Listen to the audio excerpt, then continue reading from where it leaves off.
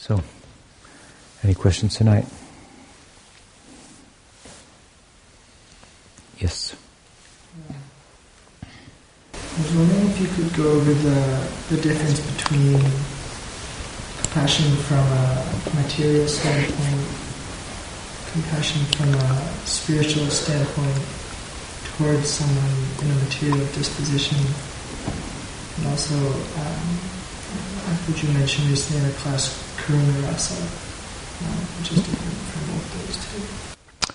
Well,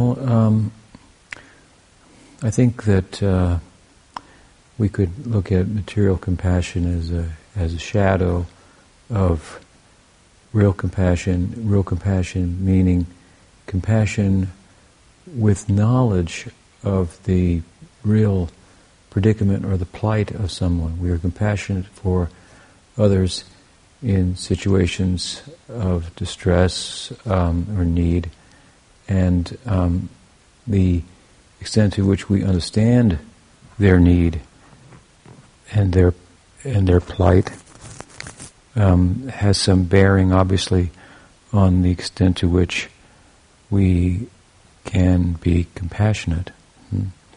And so, for the most part, materially speaking, we find that people suffer, and we have suffered similarly in any number of ways, from hunger, from infirmity, from loss of a friend, and so on and so forth. Excuse me. But we, or the transcendentalist, I should say, at the same time understands that these problems, these symptoms of suffering, are symptoms of one particular disease. And that's why he or she is a transcendentalist. By a transcendentalist, I mean they have a certain perspective on life, and that's why I've said, for example, in my book, we are concerned as transcendentalists not with solving the problems of the world, but the world of problems, the world idea of the world. That's the cause of the problems, which is the attachment that accrues from ignorance, that causes me, as a unit of consciousness, to identify with matter. So there's the root. So someone who has that worldview then is a transcendentalist, and from that perspective, then he or she will see the various sufferings that they themselves have gone through at some time, and may still go through to some extent, to be symptoms, if you will, of a disease. And so transcendentalists want to treat the disease rather than the symptoms, or treat the symptoms in the context of treating the disease. And so they're preoccupied with that, again, in the context of being involved in that, working for the welfare of all, so to speak, even while that may appear to be only working on yourself. But if the problem is, if you can save one person from the disease, right? If there's a plague and you can save one person from the disease, one person will survive. Then you have to evaluate, well, how you can spend your energy. I can't save everyone, but I can save this one, so I'll do that. So to save yourself, so to speak, which then, obviously, the more that we preoccupy ourselves with that, the better we are in a position to help others, because the better we understand the problems of others and the problems of the world to be, again, symptoms of the disease of ignorance arising from what corresponds with attachment. And really the pursuit of enduring happiness, which everyone's in pursuit of, as I often say, in relation to temporary things that don't endure. So that's ignorance. We do it to some extent too, because although we're transcendentalists, theoretically we're sadhakas, so that comes into play.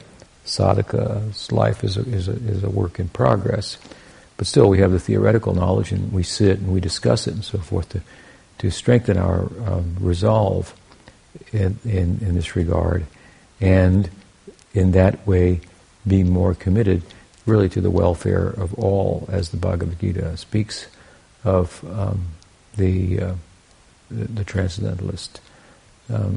Again, his compassion for all doesn't as readily show up as if he opened a soup kitchen to help hungry people and so forth. But he or she, nonetheless, the transcendentalist, is working for the benefit of all by trying to solve he's one of the problems of the world. So I think, well, solve this one here. I'm one of the problems. I am the problem. Or my perception is the problem. So let me, doctor, cure thyself. Let me be kind to myself, so to speak. And then as much as you're doing that, then you are in a position to help people, even unknowingly, even without trying, would be the idea, the theory. The more that one is actually absorbed in, consumed by the transcendental pursuit, the more, in our school, they're coming under the influence of the Chit Shakti, of the Srup Shakti of Bhagavan. And so you're then in touch with that person. It's not like being in touch with an ordinary material person. They may look, talk the same and so forth in many respects, but they're working under a different,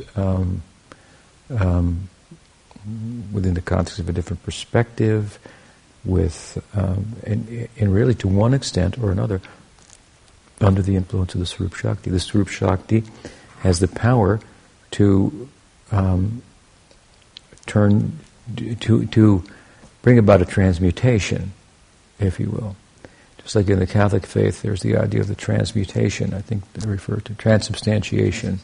Same idea, that the wine and the water somehow turns into the body and the blood of Christ. So we have a similar idea, different, but that the material senses. It's said, for example, in the Purana that Tahashi Krishna Namadi Nabhavat Grahimandrai, that with material senses you cannot see Krishna, you cannot apprehend him, you can't serve him. Sevanmukhi jivado swayameva sparatyata. So, but by developing the serving ego, which means availing ourselves to the descending path of knowledge and the opportunity of bhakti and the angas of bhakti, that are empowered. They're empowered activities, empowered sounds, the mantras, the names of God, and so forth. The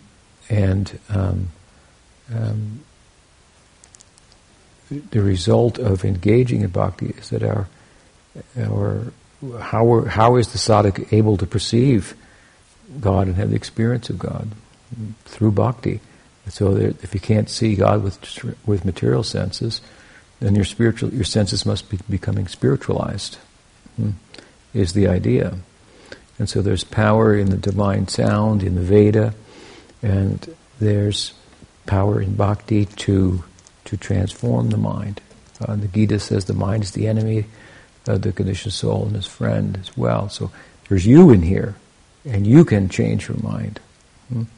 Again, the Atma is an agent of action. So when our mind tells us to do something, and there's something in there ourselves. This is the sadhana says no.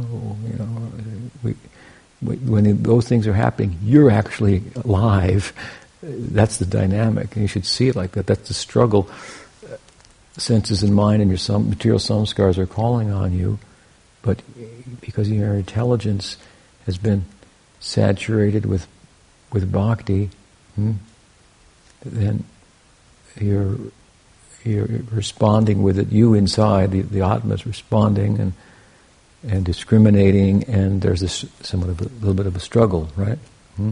So that's a really good time. You could say, I'm actually alive here. I'm not just an automaton,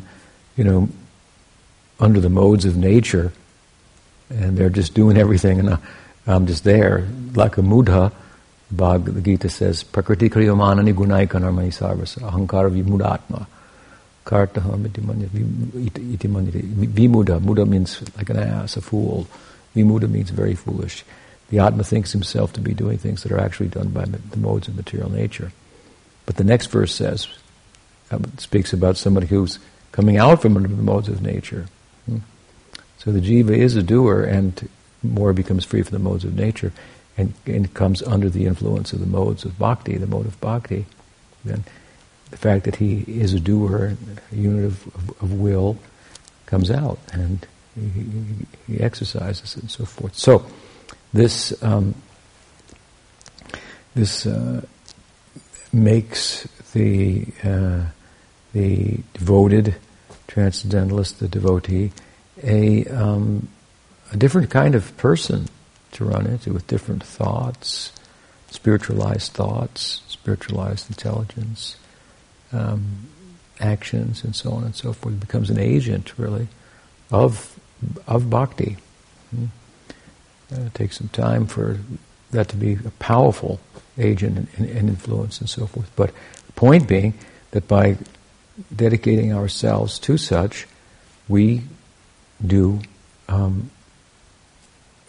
at the same time deal with the problems of the world and become, by way of becoming a solution, because there is no solution other than rising above the perception of a world of problems, that angle of vision, rising above it. So, as I would say, feeding people does not stop hunger. In any enduring sense, in a couple hours they'll be hungry again. We're not against helping people on a material level, but Hinduism and Vaishnavism as well is very much about also taking responsibility for action. So that's very much behind the idea of karma. Everyone's responsible. Everyone has some responsibility, and so to educate them and so forth, and get them to change their lives, to end suffering. So, you have this. The more you have this knowledge, the more you are a transcendentalist, the more you are involved in a more far-reaching sense of compassion, or a more far-reaching sense of alleviating the problems. It's not, foolish people will look at it sometimes as being impervious to suffering,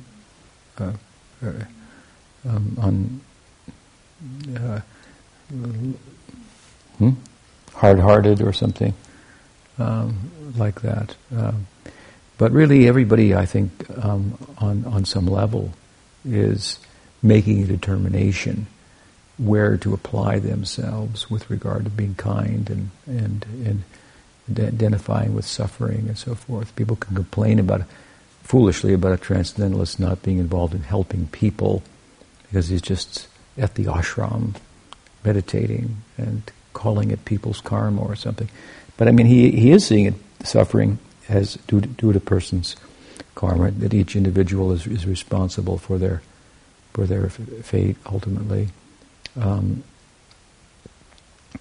And he seeks to educate about that and create an environment where people can learn about that and so on and so forth.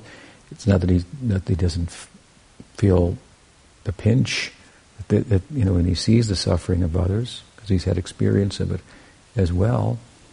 He's not, impervious to it. He's not hard-hearted, but he makes a decision. She makes a decision where I'm going to apply myself. And everybody does that. Even the people complaining about the transcendentalists, they make that determination somewhere, because you just can't go and help every bug, every microbe, and they're all suffering. So you're going to make a determination. You say, well, plants suffer less than humans, than animals. So I'll be a vegetarian, for example. Okay. But you've just drawn a line somewhere. So everyone's drawing the line somewhere, right? in terms of how much they can help, where they can apply themselves. And from the bug's point of view, or from the plant's point of view, it says, man, great. Doesn't feel compassionate to me. Ouch. Right? But everyone's doing that somewhere. Now, we're doing it in a way that is not just, that is at the same time, we're drawing a line, at the same time, we are actually working for the benefit of all in a comprehensive way. We're making we're thinking that our idea is, as per the Gita, for example, this is a way, if I want to be comprehensively involved in ending suffering, as a compassionate devotee would, this is the way to do that. The other way, you just have to draw the line here, and somebody's going to suffer. So I'm drawing the line here, but in drawing the line here, it's a different line that you're drawing altogether. You're drawing a line between treating symptoms and treating the disease. People may not agree with you that that's the disease, and argue and so forth, and not be transcendentalists. Well, that's fine. They have their idea. Then let them go out and complain about how we're not helping the suffering of others, how we may be, hard-hearted towards it, and so forth, and then we'll see what they're doing to stop suffering of others. What exactly are they doing? And most people aren't doing very much at all about it. I mean, I've given an example before. Sometimes people become atheistic because they think if there was a God, how could he allow suffering to go on in the world? Right? And so they give up on the idea that there's God. But are they really bothered about the suffering of the world? Is that what really is bothering them? I mean, if it is, what are they doing about it? Do they go out and dedicate their whole life to help people suffering? Usually not. Usually not. They just they are plugged into it,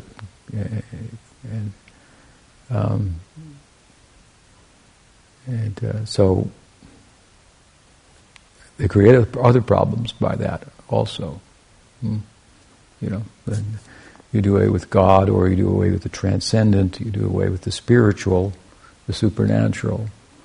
Then you really do away with even a theoretical comprehensive solution to the suffering of the world. You don't even have a theoretical one, how to do it. At least this theoretically solves all the problems, goes to the root. If you take away the transcendent, then there's not even a theory. You can say communism will solve all the problems. Well, that's been tried. I mean, it's like it doesn't even deal with animals at all, right? This political position, that political position, a scientific endeavor will solve. I suppose we could think the scientific endeavor will solve all the problems, will stop all the suffering at some point. I mean, I really doubt anybody in medicine or science really believes that I guess they think that they're doing the best they can. Anyway, we have a theory, and we also apply ourselves in relation to the theory, and it's a long history of saints that we have, and it's our perspective. We draw the line where we're going to apply ourselves in terms of dealing with suffering of others or being compassionate. And everybody else does also, somewhere along the way. So, we're not any different. In fact, we are different in another way. Where we draw the line is in pursuit of a comprehensive solution. And it's very courageous, and it requires a lot on our part. This is not just a breeze here in life. It's the mind is drawing on you the senses. That's ignorance, attachments, and you have to hear the Gita inside and train your subtle body to become your friend. And you're doing the training with the help of the sacred texts by volunteering to cooperate with them, and then the mind, the intelligence, eventually the chitta, they become purified. And they work They start to work spiritually. They work in the interest of the self. It takes time. But if you can master that, obviously, then you can master the senses as well, right? Then again, if you can't, it's difficult to master the mind. So get in there and cook and offer the artik and do things with your senses for Krishna. External bhakti, internal bhakti. So this is the divide here. There's material compassion, and then there's spiritual compassion. And I would say that material compassion is included within spiritual compassion in the larger picture. Whereas the material idea of compassion, it doesn't offer us a comprehensive solution, and it's in ignorance of the disease and treats only the symptoms. That's our conviction. And so, again, the example is there. If you water the tree at the root, all the branches, leaves will be nourished. If you try to pour it on each leaf, you'll run out of water, or you'll need an awfully big ladder and you might fall off, and that's all kind of problems. But just go to the root, pour the water there, then you can make a comprehensive solution. So that's the spiritual compassion, and pouring water on every leaf is the material idea. Obviously, if you pour water on the root, all the leaves are benefited. You can pose the tree a little bit too, here and there, right? But it's be fed and nourished at the root. So material compassion is included within the spiritual compassion. So if somebody wants to really, really honestly be a compassionate person, and not just talk about it and complain about how somebody else isn't, which is a lot of what goes on, but actually do something. There's just a lot of people behind a keyboard criticizing and so forth, but who's out there doing something, trying to make a change, actually involved in it, spending their time. They have to sacrifice their time, they have to put aside their work and their personal interests and so forth, the interests of others. I mean, you could do it by making a vote, I suppose, but that's not to do much, to be honest with you. So, if you are, I guess my point is, really concerned and you're really moved by the suffering of others, you're going to become receptive to what we're talking about. That's a fact. The people who are actually on the ground, I've said this before, on the ground, actually doing the work of helping people, materially speaking, feeding the poor, helping the hurricane victims, the earthquake victims in Haiti or Nepal, or this or that. Go across the world, go look and see, and you'll see they're religious people. Largely. There are some non-religious people, but also the people, percentage-wise, that are actually on the ground doing that work are people with a spiritual, some type of spiritual worldview. So they'll be open to what we're talking about and be better able to identify with it for what it is and what we say it is, because they're to some extent also involved in that. I mean, you have some religions that identify helping the people of the world with serving God. Jan Save, Hari Save. Serving people is serving God. That's a lot of people. Even in India, you have ideas like Jan Save, Hari Save. Serving the people is serving God.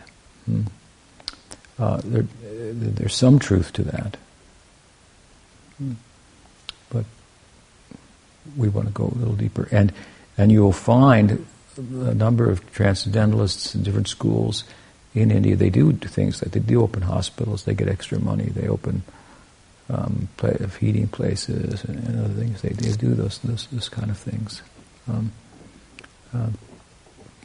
So it's an evidence that they have compassion for the immediacy of the suffering, even while on a larger level, in a larger picture of things, They're working to eradicate the ignorance that's the cause of suffering.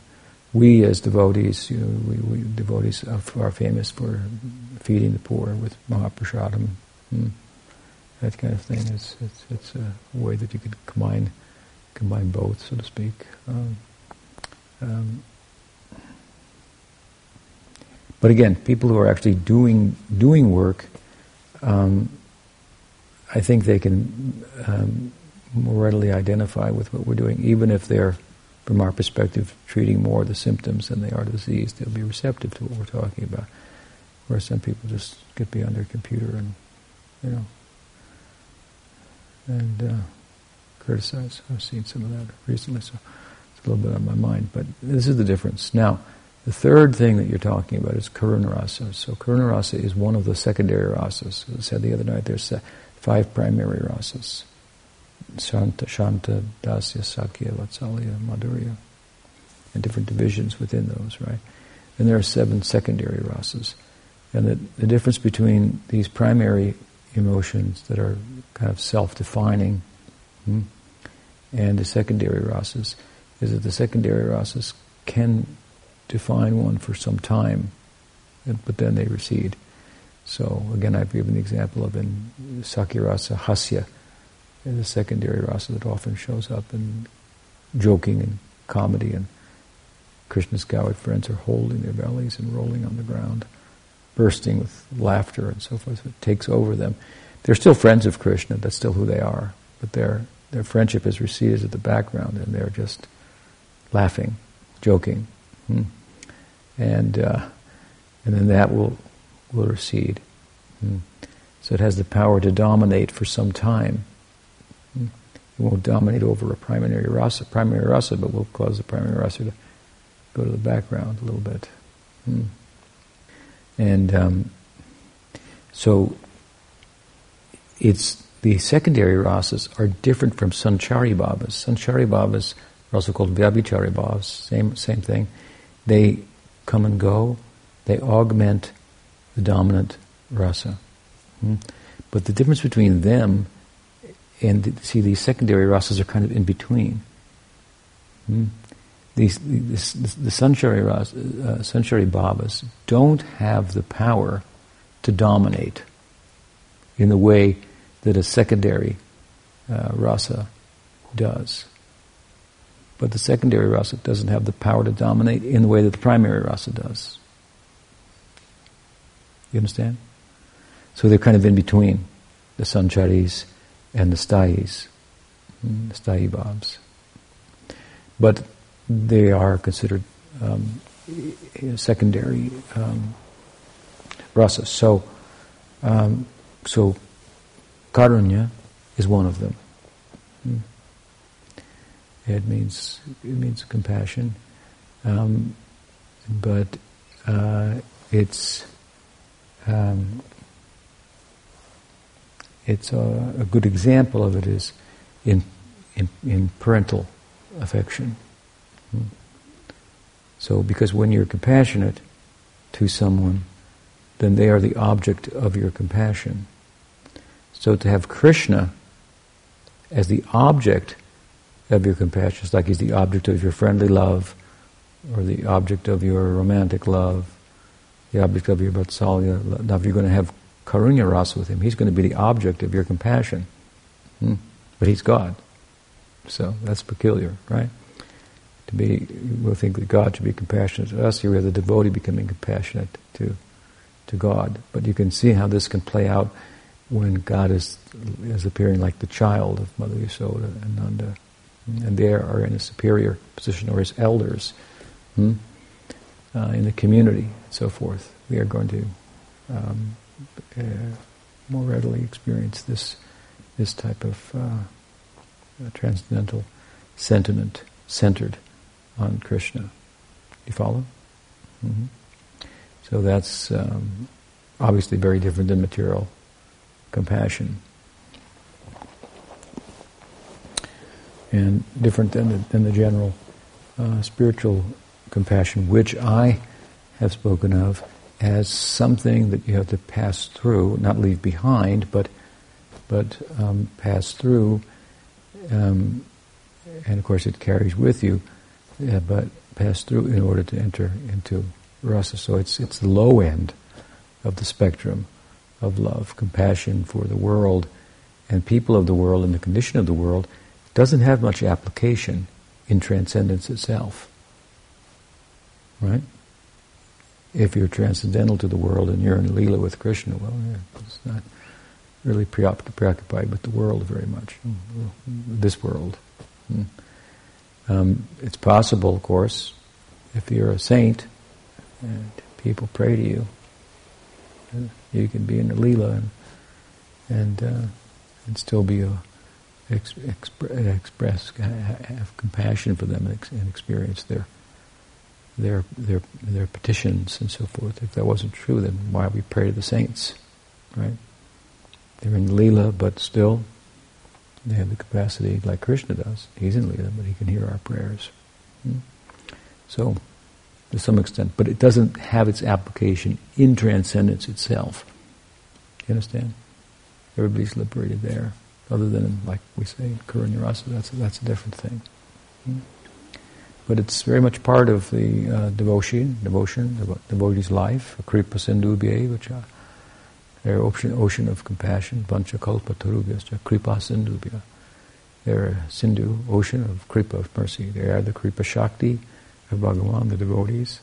That agency through whom he shows compassion to people of the world. It's a secondary quality of bhakti. As Vishwanath Chakravarti has explained, Tikshiva Kronika Suhila Savardena. These qualities are given in Bhagavatam. Does that help? Yeah. And also it's important. I mean, we have this human heart, and the devotee is naturally kind-hearted, soft-hearted towards people, and so forth. And then there's transcendence that he or she pursues, and there's a chance where the human heart, material compassion, can get in the way of your pursuance of transcendence, and you can become sentimental and emotional and disposed towards the suffering of others in a way that constitutes a departure from the transcendental culture. You see this sometimes. Devotees are very preoccupied with the suffering of animals and so forth. Nobody wants to see animals suffer, no devotee. But there's a difference between animal rights group and bhakti. That there are different worldviews. Some places they meet, and some places they depart also. A lot of the animal rights groups, I don't know all their philosophy, but they seem to be against the domestication of animals. And domestication of animals is part of our culture, and we think it benefits us, we think it benefits the animals, and so forth, to give you an example. And in the context of domesticating animals, there are things that you're going to do that some people in animal rights movements might think are bad, because they have a certain, they have their idea. They have their human idea of what it means to be an animal and how an animal should be treated. We refer to the Shastra. While a lot of animal rights people have identified with and pointed out the extent to which people cause suffering to animals, which is just it's mind-boggling, and that's a great a good thing to do, no doubt. But then a lot of them have no experience of animal husbandry either, working with animals. What's it like? And I mean, our cows, for example, are when they're sick, there's somebody taking care of them. In the wild, nobody would be taking care of them. Yes, they give us milk, and yes, we take care of them, and we have a relationship. Some people might think, well, they're your slaves. They should be let free, to run, and forage, and We don't agree with that necessarily. We think that they're better off in this situation, and they're loved. And there's a bond between the devotees and the cows, and so on and so forth. So, and then then you can lose sight of who is the Godhead. What does he have? How much is he involved in human suffering? We've talked about that before. He's transcendental to human suffering. He has no experience of human suffering or human joys. That's why he's God. That's why he can be a solution to the problem, because human joys and sufferings arise out of ignorance and attachment to begin with. And so you get to be a little careful, because you can lose sight of the whole core issue. Again, the disease that we're trying to uproot. And we want to grow a personhood on the ground, if you will, the fertile ground of the Shastra, which separates us out from our own ideas about ourselves and the world and how things should be, and so coming under God's idea. And that's why learning the tattva is about getting a spiritual personality and a spiritual body. It's not some separate thing. Oh, the tattva is not important. We want the bhava. The tattva is important. So, your own ideas.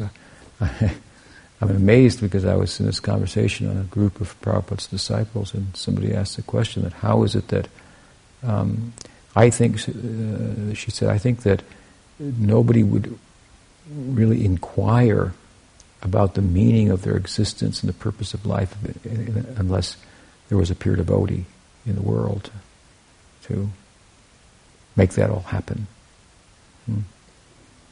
And I said, well, actually, that's not accurate. Without bhakti, which is always in the world, but without coming in touch with bhakti, no one can get any kind of liberation. But human beings, by the very nature of human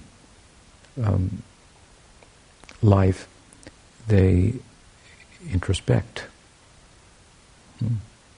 Without bhakti, Brahma asked the question, who am I? Why am I? He wanted to know. Bhakti responded to give him a comprehensive answer. But the question didn't arise because of bhakti.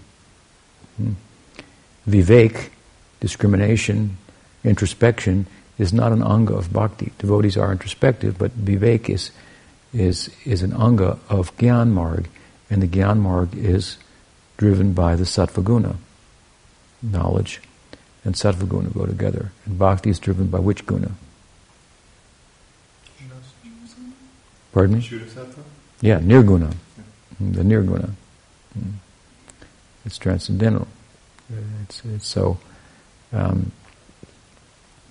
therefore, we can bring about a transcendental solution, where knowledge of the Atma, which would be the height of introspection, that can come from Gyan, sattva guna. And that's a material influence. So within material nature, right, introspection will arise in human life independent of bhakti. I often liken humans to a question, right? Why am I? Bhakti is really the comprehensive answer. So anyway, I replied. I gave it, and I just surprised, because other persons chimed in and said, "Well, I think it's like this. I think it's like that. I think it's like." I thought I just explained the thing. It showed from the scripture exactly what's a sattva guna, what's a nirguna. Bhakti is nirguna. This is sattva guna, and so they weren't understanding how to get the answer. And the whole idea is to understand what the scripture says. Okay, that's the Siddhanta. I'm going with that. And then I'm leaving behind my own ideas, separating myself to some extent from my humanness. Also. And I may act in ways that other humans think, oh, that's not very human, or whatever they may think. But that's part of forming your spiritual identity. So it's important, and rather than just kind of make it up as you go along. And I hope, I wish, I'd like it to be like this. What does the scripture say? And then some people would quote something from Prabhupada and they didn't know what it was saying. So I thought, well, I'm kind of wasting my time here. You think you want to be with a group of people who at least agree how to get an answer. How to come to where, which is what our Guru Maharaj Prabhupada taught us. It has to be based on the Siddhanta. It's an important thing. So I've seen this, in my days that our humanness, if you will, and good part of the humanness, our kindness and so forth, can also carry you away to a sentiment and so forth, and to, again, ministering to the symptoms rather than to making a solution. So it's important to discuss these things. If you think that bhakti is dependent upon karma, on the moral realm, and you get a problem. You get bhakti covered by karma, and that's not what we're teaching. So those are some thoughts on that. And again, we are involved in the culture of compassion. There's no doubt about that anymore. Look at our saints. How compassionate was Prahlad, praying for his father's upliftment and so forth, in spite of being tortured by him. Mahaprabhu was described by Rupa Goswami, Mahavadanyaya, most magnanimous, compassionate appearance of the Godhead in the world, in the form of a devotee. So, it's a big part of bhakti, but it has to be properly understood. What else? Yes? So is bhakti tattva vivek kind of like the gyan that you get the car going with, or if it's not? No, bhakti tattva vivek means that to acquire sambandha gyan. Knowledge about bhakti, knowledge about Bhagwan is part of bhakti. So if you want to do bhakti, then you want to get knowledge about the object of your bhakti, so knowledge about Krishna, and what is the jiva tattva, what is the bhakti tattva. When we say that vivek is not an anga of bhakti, we're distinguishing it from vivek in Gyan Marg, where introspection in itself is an anga of the path. Obviously, in the context of bhakti, we're thoughtful, we learn the scriptures, and so on and so forth. We use our intelligence, we discriminate. But my point is that discrimination, introspection, and so forth will arise in humans as by the influence of the sattva guna, independent of bhakti. Comprehensive answer won't come from the sattva guna. Faith in the Atma comes from sattva guna. But Sanatana Goswami makes the point, you could become a self-realized person and not without bhakti, but you cannot become Brahman-realized, God-realized without bhakti. So the famous verse of the Bhagavatam, Aruri kuchena param padam tatha patantyadho natadishvarangaya vimuktamanaya avisudavudhaya. It's referring to the jivan mukta, becomes liberated in this life. He's unplugged from the karmic fan, so to speak, but he disregards bhakti, so he can't attain his goal. So Sanatana says, but so yes, it's true, you could become an Atmaram and derive pleasure from the self through introspection, detachment, so on and so forth, the different processes. He said, but so what? It's an insignificant thing. That's what he says. It's not even worth mentioning. It's an insignificant thing. And how long are you going to hover there? Right? It's a very...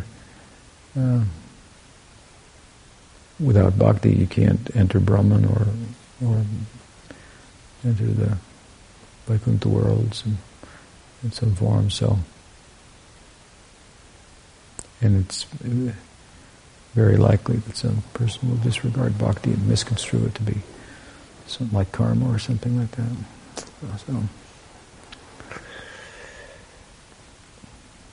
So what if you reach the penultimate stage of the Gyan Marg?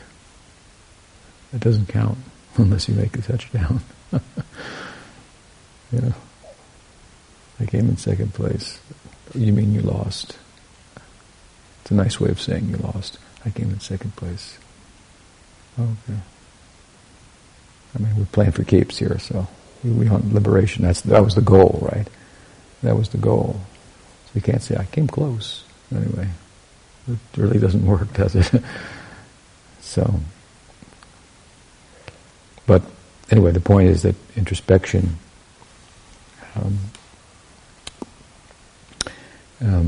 can arise independently of bhakti.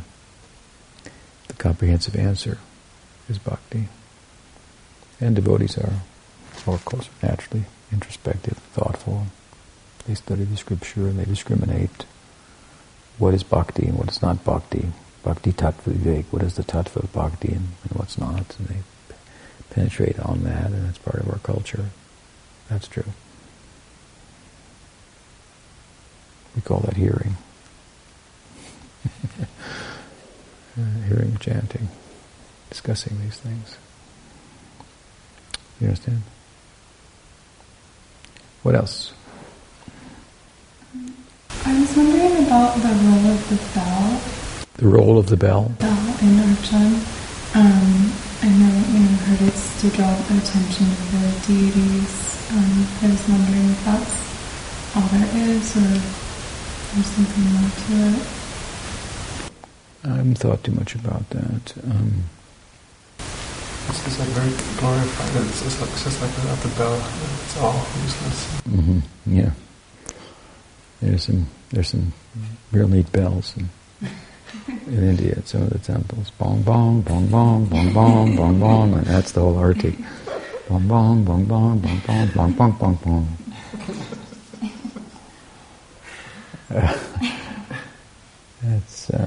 I think it's like also making a sound and letting others know and bringing attention, like the bugle heralding. And they say this. Angels got bugles or something, don't they, or something like that. So trumpeting the Lord is awake, bang, bang, bang. Everyone else should wake up too. Bong, bong, bong, bong. It's like that. In Vrindavan, there's 5,000 temples, and bong, bong, bong, bong. Everybody's up. For sure. Krishna got up, everybody else should be getting up. Something like that. Pay attention, draw persons, something like that. Okay. Sri Sri Gaura-Nitananda ki jai, Gaur Bhakta Vrinda ki jai, Gaur Premanande.